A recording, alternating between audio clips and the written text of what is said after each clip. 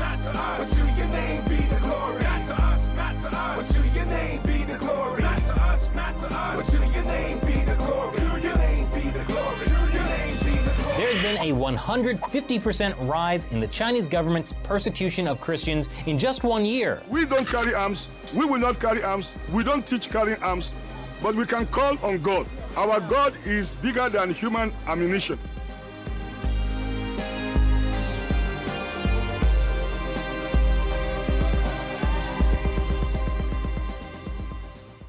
Hey everybody, welcome back to The Fifth Seal, episode 21. I'm your host, Norm the Master's Dog Dunham, aka The Evangelical Norm. So The Fifth Seal is a podcast to bring awareness and prayer to our brothers and sisters around the world who are persecuted because of their faith in Jesus Christ. Every year I count down the top 50 countries on Open Doors USA's World Watch List from January to October.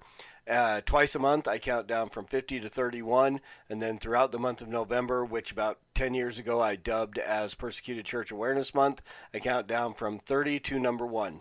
It is a countdown, that's why the episode numbers go backwards. Yesterday was episode 22, today's 21, tomorrow will be 20, and so on until we get to the end of the month, episode number 1, which is the worst country in the world for Christians to live based upon the persecution that they endure for their faith in Jesus Christ. So all of that being said, it is Wednesday, November 10th, and this is our update on the persecuted church around the world. This from persecution.org. 2 of the 66 worshipers abducted on Sunday, October 31st, at Emmanuel Baptist Church in Kaduna State have been killed by their captors. Chairman of the Christian Association of Nigeria, Kaduna chapter, Reverend Joseph Hayab, said in a statement yesterday that gunmen opened fire on 5 of the kidnapped individuals, killing 2 and injuring 3.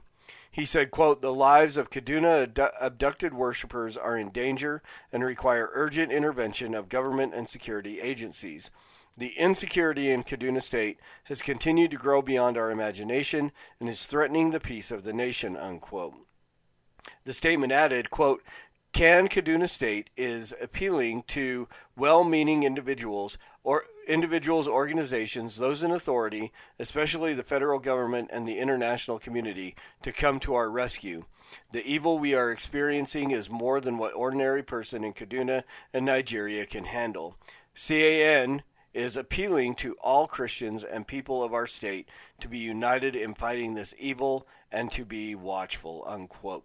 So, again, we've heard, and like I said, we're going to continue to hear about Nigeria, especially Kaduna State, because it's a hotbed right now of violence against Christians. We just lost 2 brothers or sisters. It doesn't really tell us too much information about them, and 3 other of our brothers and sisters have been injured by these Fulani militants who abducted them from their worship service on the 31st of October. So please continue to be praying for all of our brothers and sisters in Nigeria. This brings the death toll over 2 years to somewhere over 5,000, I believe. I mean, I read the number yesterday. It's over 5,000. But again, just bringing us more and more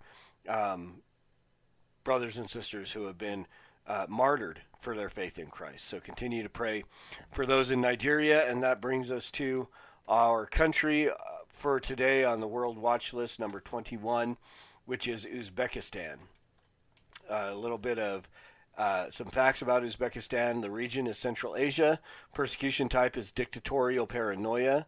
Their main religion is Islam. The persecution level is very high. Population of Uzbekistan is 33,236,000, of which about 345,000 are Christian. So about 10%? No, 1%. Yeah, math is hard. Government is a presidential republic, and the leader is President Shavkat Mirziyoyev. I will not try to pronounce his name again. I shouldn't try to pronounce any of these names. What does persecution look like for Christians in Uzbekistan? Christians from Muslim backgrounds face the brunt of persecution in Uzbekistan. They face considerable pressure from family, friends, and communities who see them as traitors, particularly outside of urban areas. No religious activities beyond state-run and state-controlled institutions are allowed, and Christians who are members of unregistered churches are viewed as a threat to the government. Believers may have their meetings raided and be arrested or fined for taking part in quote-unquote illegal religious activities. Church leaders are especially targeted because the authorities want to cause a ripple effect of fear and anxiety in their congregations. Russian Orthodox churches are least susceptible to pressure and persecution because most of their members are Russian and tend not to try to reach out to the Uzbek population. What has changed in Uzbekistan? Although Uzbekistan has dropped 3 places from last year's World Watch List ranking, life as a Christian in the country remains hugely challenging. Believers continue to face enormous pressure from families and communities, and imposing government restrictions greatly affect church life and witness. However, there were fewer reports of violent incidents compared with last year. It is unclear yet whether President Mirziyoyev, who came to power in 2016 after the death of longtime leader Islam Karimov, will bring any policy changes that will affect Christians. Who's the most vulnerable? The decision to leave Islam and follow Jesus can be an enormously costly one, paving the way for harassment and intimidation from family, friends, and the local community. The risk is heightened for many women who, given societal expectations around submission, are effectively not allowed to choose their own religion. Church leaders are also targeted for persecution. They can be fined, detained, or put under house arrest for their involvement in Christian activities. So prayer points for Uzbekistan. Pray for the leadership of President Shavkat Mirziyoyev. Said I wasn't going to try to say it anymore, and they keep putting it in here. Will bring welcome changes for the country's Christian population. Pray the Holy Spirit will encourage, equip, and empower believers facing pressure and persecution. Request ongoing protection and nourishment of church leaders in Uzbekistan who can come under immense pressure in their roles. Let's pray.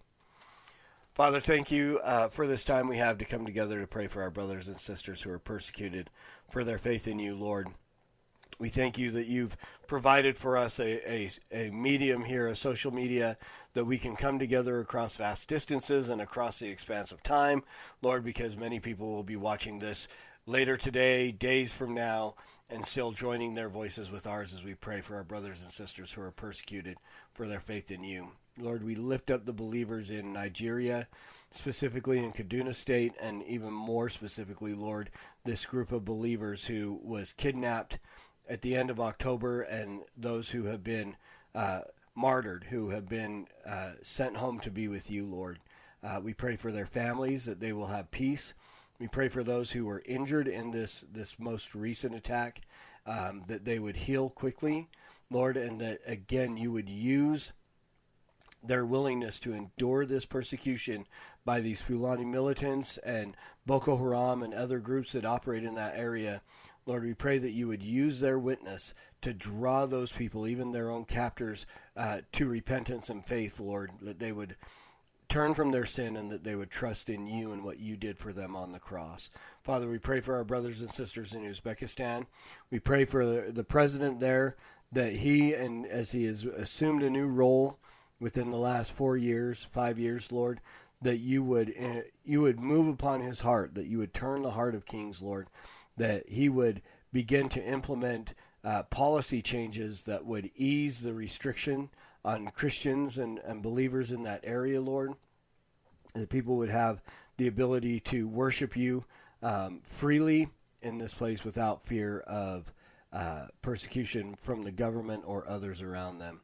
Lord, we pray that you would encourage and equip those believers who are facing pressure and persecution, that by your Spirit they would still continue to be bold in their proclamation of your truth, and that they would stand fearless before their abductors or their persecutors, Lord, that they would stand fearless before them, proclaiming your gospel, and you would use that, again, to draw people to yourself.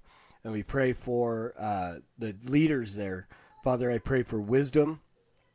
I pray for just a supernatural ability to disciple those that you have put into their flocks, that those people would grow more and more in their maturity and their faith and in their knowledge of the gospel.